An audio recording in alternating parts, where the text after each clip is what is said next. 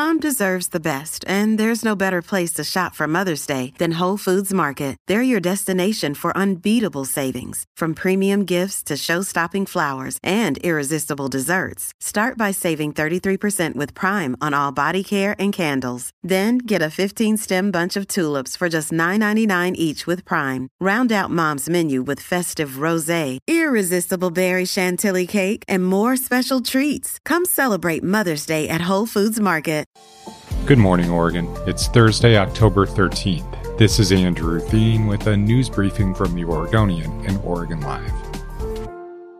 Oregonian kids not only took the ACT less than students in other states, they also did worse on the exam itself, according to test results released Wednesday.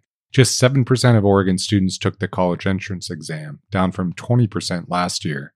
When comparing the 7% of Oregon kids to 11 other states with similar participation levels, those other kids scored far higher in every subject tested. That includes English, math, reading, and science. Science scores were the most troubling.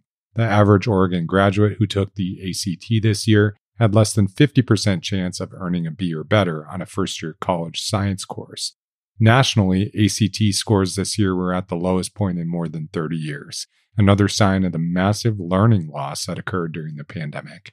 The class of 2022's average ACT composite score was 19.8 out of 36, marking the first time since 1991 that the average score was below 20. Portland Community College will ask voters to approve a $450 million bond next month. It's the largest bond in school history. PCC has more than 50,000 students. The bond package pays for technology updates, new rooms for workplace training, and better building security and accessibility. The bond maintains the current tax rate of 38 cents per $1,000 of assessed value. If the measure fails, the tax rate would drop to about 24 cents per $1,000 of assessed value. Opponents say the bond isn't necessary, in part because PCC is seeing its enrollment plunge. Supporters say it would benefit not only students, but the entire community. $85 million would go toward revamping a building at the Rock Creek campus, and another $85 million would go toward renovations at PCC Sylvania. Enrollment at PCC has declined by 25% since before the pandemic, and that mirrors a national and state trend.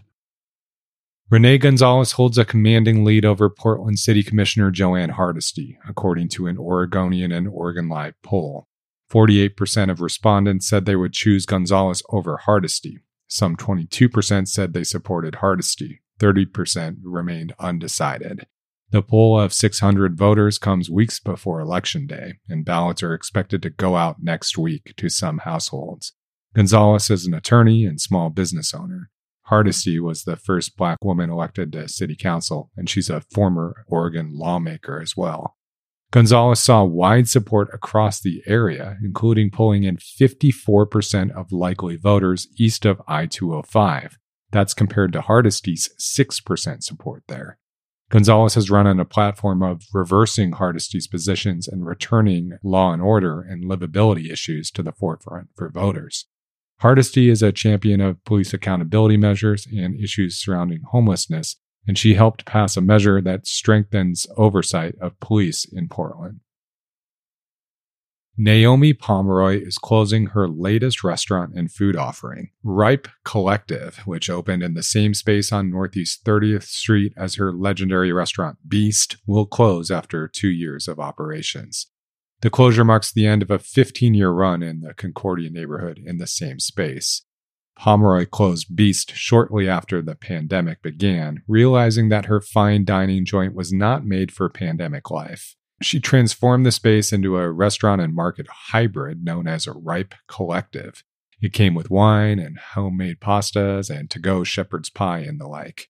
Pomeroy and her partner Kyle Webster still operate Expatriate across the street. That's the fine cocktail bar and restaurant, and she still has the Beast name. Ripe isn't the only well-known spot to close this month. Chef Stable Group announced it would close its Lake Oswego outpost of its famed St. Jack restaurant. For more stories about the legendary food spots in Oregon, like Beast, go to hereisoregon.org. OregonLive.com. Thanks for listening. You can support our local journalism by subscribing to Oregon Live. Go to OregonLive.com/pod support.